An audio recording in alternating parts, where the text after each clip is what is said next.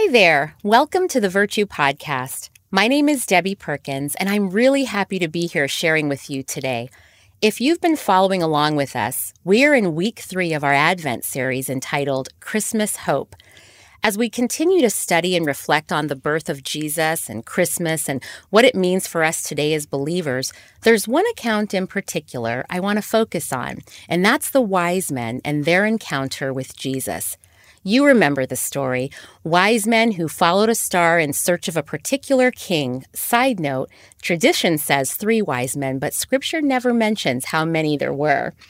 Well, when they arrived in Jerusalem, these wise men, also known as Magi, asked a very important question, which we're told troubled King Herod and all of Jerusalem. That question was this: "Where is he who has been born King of the Jews? For we have seen his star in the east and have come to worship him." King Herod gathered the chief priests and inquired where the Christ was to be born, and they answered him, "In Bethlehem of Judea, for so it is written by the prophet, 'And you, O Bethlehem, in the land of Judah, are by no means least among the rulers of Judah, for out of you shall come a ruler who will shepherd my people Israel.'" So King Herod, who certainly had another agenda, sent the Magi on their way to Bethlehem to find this King of the Jews. They once again followed the star, which led them right to the house where Jesus was. Matthew 2:11 says, "And going into the house, they saw the child with Mary his mother, and they fell down and worshipped him. Then, opening their treasures, they offered him gifts, gold and frankincense and myrrh." Without a doubt, these Magi knew that this child was not just any king. He was King of Kings. And because they knew who he was, they also knew the right response was that of worship. They came with the intent to worship, traveling far to bring this king gifts, treasures, and reverence. I want to back up here just a little. After Herod sent them on their way, Matthew 2:10 tells us that when they saw the star, they rejoiced exceedingly with great joy. These Magi, having traveled a long way with their caravan and gifts fit for a king, were excited. They rejoiced at the sight of that star that would lead them to the king so they could worship him. I wonder, do we get that excited about worshiping our king? The Christmas season is a perfect time to reflect on the way we worship Jesus, to prepare our hearts to be worshipful servants of a worthy King. Let's talk about some ways that we can worship the Lord, not just at Christmas, but every day. 1, we can worship with our lips, praise. 2, we can worship with our attitude. 3, we can worship with our gifts. And 4, we can worship with our obedience and how we live. Okay, first, worshiping with our lips. Well, what comes to mind when you hear the word worship? Most of us would immediately think of worship songs, praise and worship. In church, lifting our hands and our voices toward heaven, singing words of adoration to God.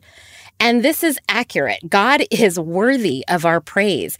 Whether we're in church or at home, in a crowd, or by ourselves, this is a beautiful way to express our adoration of King Jesus. Psalm 22:3 tells us that God inhabits the praises of his people. The Bible is filled with accounts of God's people worshiping him with praises, with their lips, and there are so many reasons to praise him. Psalm 63:3 says, "Because your loving kindness is better than life, my lips shall praise you."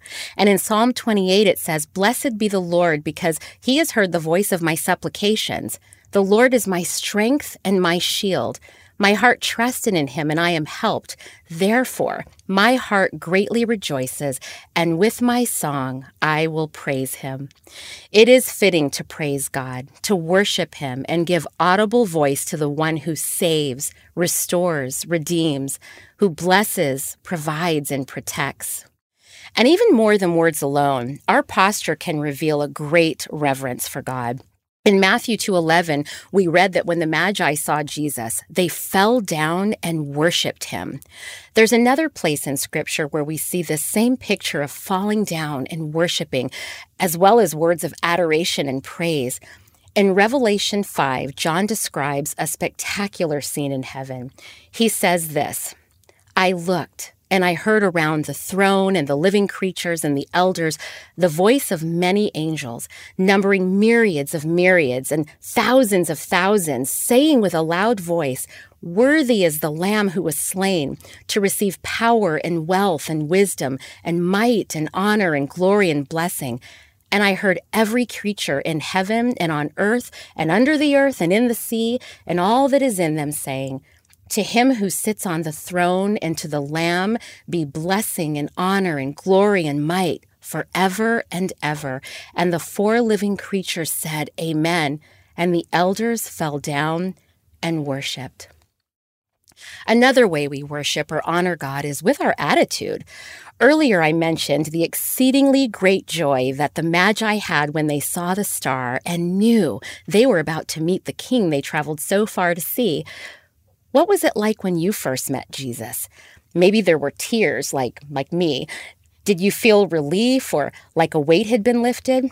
Maybe there was immediate joy and rejoicing, or maybe the joy came later when you realized the fullness of what it truly meant to be saved. What is our attitude now? How do we come to Jesus? Are we thankful for what he's given us, or discontent with what we have or don't have? Do we complain to others about all the ways we aren't happy or satisfied? Or are we filled with gratitude, knowing that even if our circumstances are difficult or even painful, that we serve a God who has promised us he will never leave us or forsake us?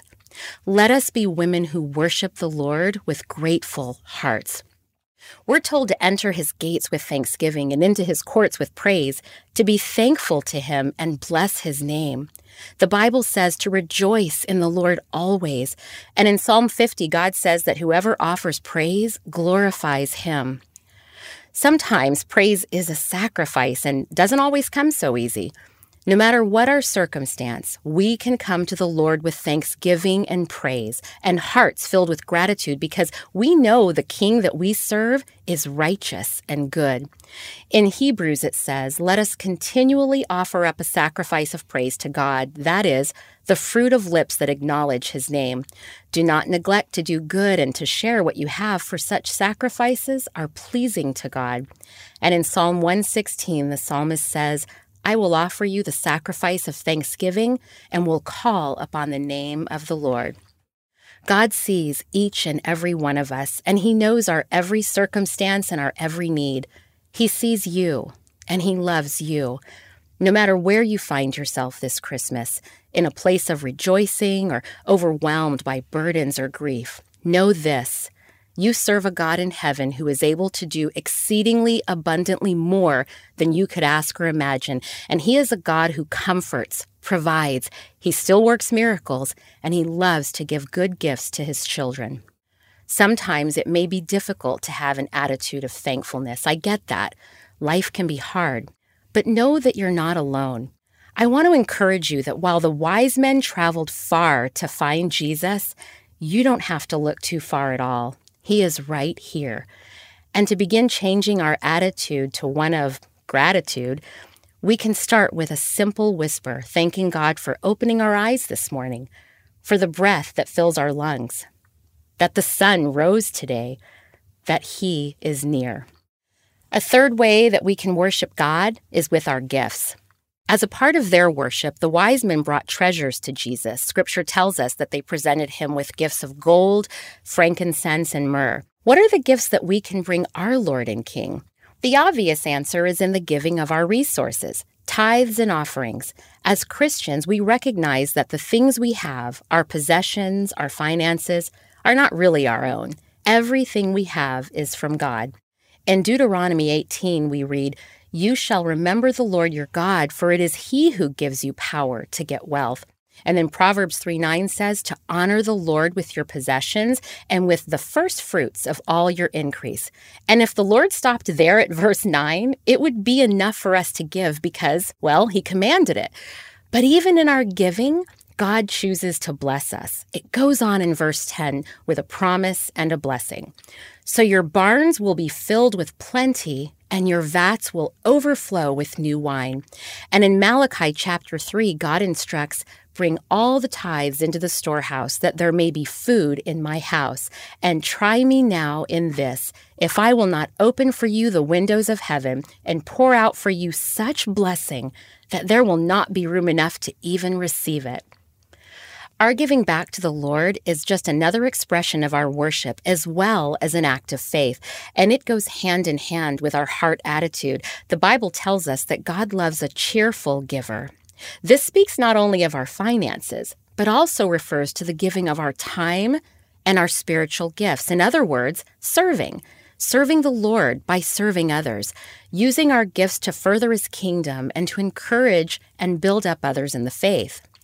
There will be countless opportunities this Christmas season and throughout the year to serve those in need, to be the hands and feet of Jesus.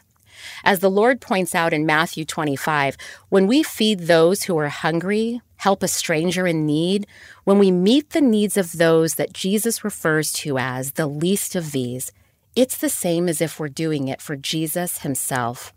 When we give or serve joyfully, we are truly honoring and worshiping God. My fourth and last point, we can worship and honor God with our obedience and the way that we live our lives. 1 Samuel 15:22 says that our obedience to God is a much more acceptable act of worship than a sacrifice of burnt offerings. As believers, God calls us to live holy lives, to live set apart from the way the world lives. When we do this, we not only honor God because of our obedience, but our lives are also on display as representatives of a holy God, pointing others to Him. Romans 12:1-2 says that we're to present our bodies as a living sacrifice, holy, acceptable to God, which is our reasonable service, that we're not to be conformed to this world, but be transformed by the renewing of our minds, that we may prove what is that good and acceptable and perfect will of God, true and proper worship. It is out of our love for God that we should desire to obey His commandments. In Matthew 22, one of the Pharisees asks Jesus, which is the greatest commandment in the law? And Jesus responded, you must love the Lord your God with all your heart, all your soul, and all your mind. This is the first and greatest commandment, and the second is equally important. You shall love your neighbor as yourself. The entire law and all the demands of the prophets are based on these two commandments. Through our obedience, when we love and honor God with everything that we have, and when we love others the way that God intended, He is magnified and others are drawn to Him. Jesus calls us the light of the world, like a city that is set on a hill that cannot be hidden. And He says for us to let our light so shine before men that they may see our good works and glorify our Father in heaven. Like that bright star that led the Magi to Jesus, we too shine brightly like a city on a hill, and in doing so, we help lead others to this same Jesus. I read in one commentary that the Magi were seeking the king, Herod was opposing the king, and the Jewish priests of the day were ignoring the king. Well, I pray that none of us would find ourselves opposing or ignoring our king. But if you're seeking the king, you can find him. The Bible tells us that everyone who asks receives, the one who seeks will find, and to him who knocks, the door will be opened. It also says that everyone who calls on the name of the Lord will be saved. If you don't know Jesus, don't delay. Ask Him into your heart and your life today. And if you already know Jesus, I pray that you will make lots of time this Christmas season to worship Him. Worship Him with praises and in your day-to-day living, and be a witness to a world who desperately needs Him. There is a great quote in our Advent lesson for this week. It says, Christmas is about worship. One activity that will never disappoint is wholehearted worship of Jesus Christ. I'll leave you with this, Hebrews 12:28. Therefore, let us be grateful for receiving a kingdom that cannot be shaken, and thus let us offer to God acceptable worship with reverence and awe.